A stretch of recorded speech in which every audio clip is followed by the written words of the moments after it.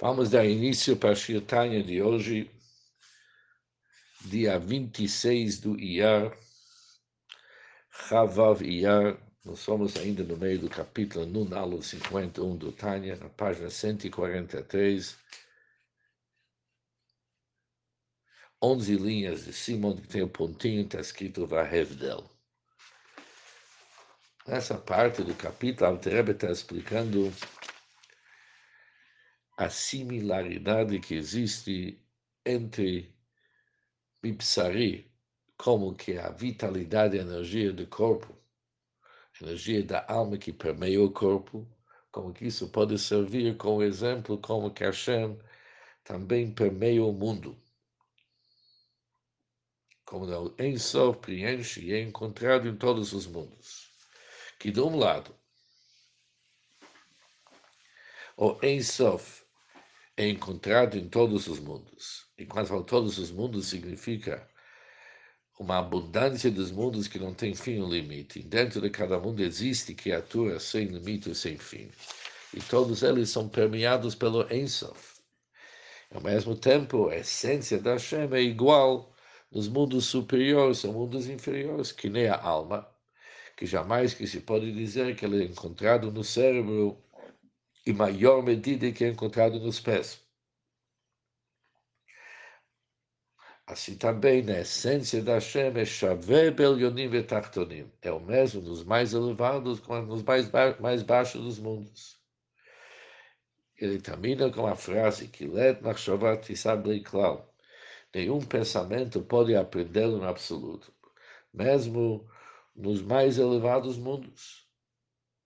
E ele é encontrado nos mundos elevados, igual nos mundos mais baixos. Nos mundos mais baixos, igual que nos mundos mais altos. Continua a Shir-Tanya de hoje e diz o seguinte: e qual que é a diferença entre Olamot Elyonim e Tachtonim, entre mundos superiores e mundos inferiores? Já que a essência da Hashem é Shaveh Belyonim e Tachtonim, é o mesmo nos mundos mais elevados como nos mundos mais baixos. Qual que é a diferença entre superiores, mundos superiores e inferiores? ומצד המשכת החיות אשר אינסוף ברוך הוא ממשיך ומאיר בבחינת גילוי מהל. Isso é com respeito ao fluxo da vitalidade, que o Ein Sof faz fluir e iluminar de uma forma de revelação proveniente da ocultação.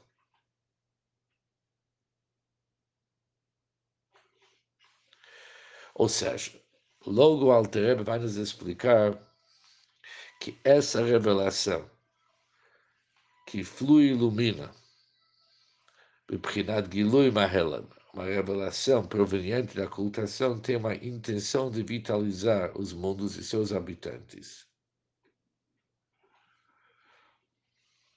que eles são limitados.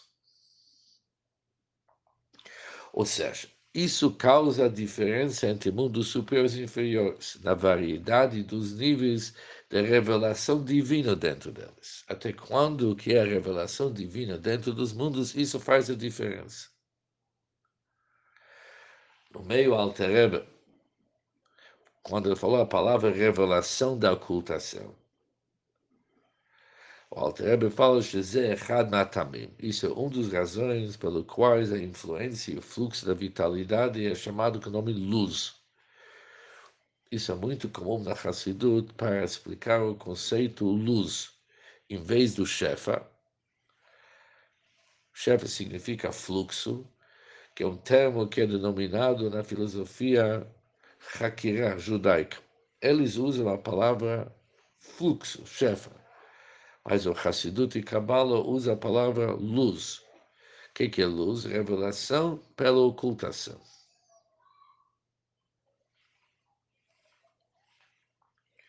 Ou seja, antes, a luz estava oculta dentro da sua fonte, dentro da luminária.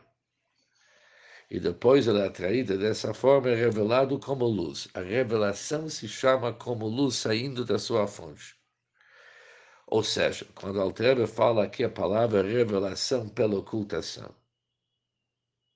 significa que somente uma haramu etet, uma irradiação bem limitada, é atraída para um estado de revelação. Quando se fala a Shefa, por exemplo, no versículo Shivat Maim, um fluxo de água, a água que antes estava num lugar, ele flui para outro lugar. Mas quando se trata sobre Or, é apenas uma irradiação e iluminação diminuída que sai da sua fonte para o estado revelado.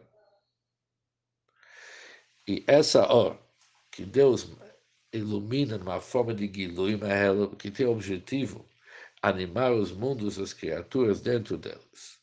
Aqui tem a diferença entre os mundos superiores e os inferiores. Aqui, sob essa luz diminuída, Olamot Elyonim, os mundos superiores, recebem sua vitalidade e luz de uma forma pouco mais revelada para que os inferiores.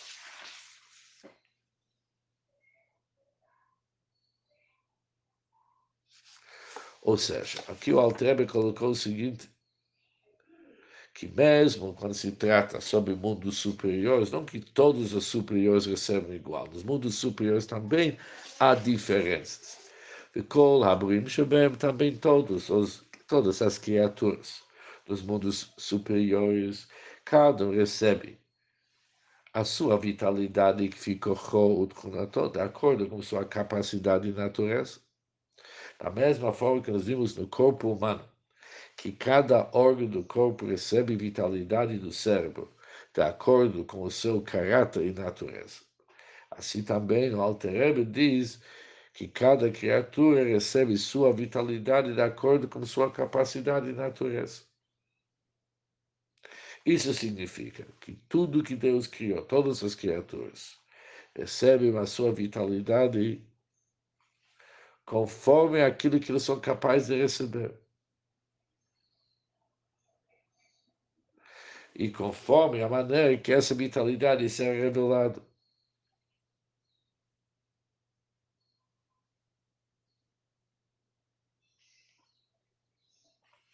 שהיא תכונת ובחינת ההשפעה המשכה הפרטית, אשר אינסוף ברוך הוא ממשיך ומאיר לו.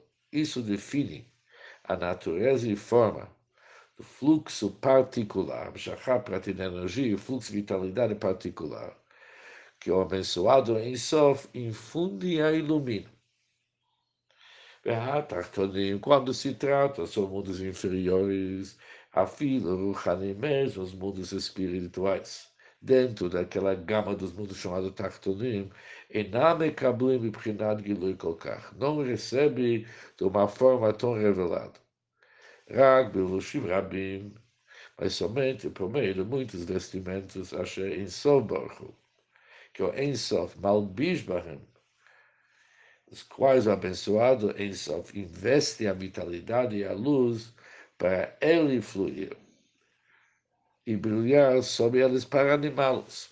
Ou seja, a força vital divina é vestida em muitos vestimentos chamados levushim, e esses levushim eles têm a finalidade de ocultar a energia, ocultar a vitalidade. Essa ocultação não é apenas quantitativa, mas também qualitativa. Ou seja, há uma enorme diferença entre os vestimentos que encobrem a vitalidade dos mundos superiores e aqueles vestimentos que são destinados para mundos inferiores.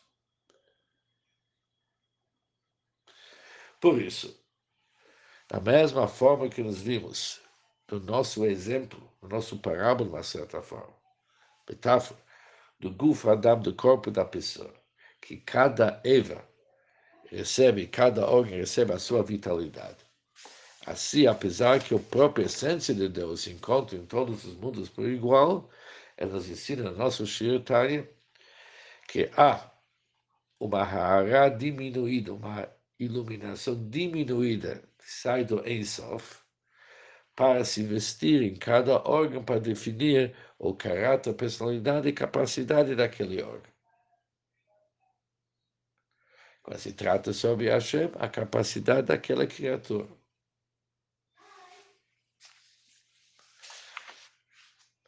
No próximo Shir Tanya, vamos estudar o que acontece no nosso mundo material físico.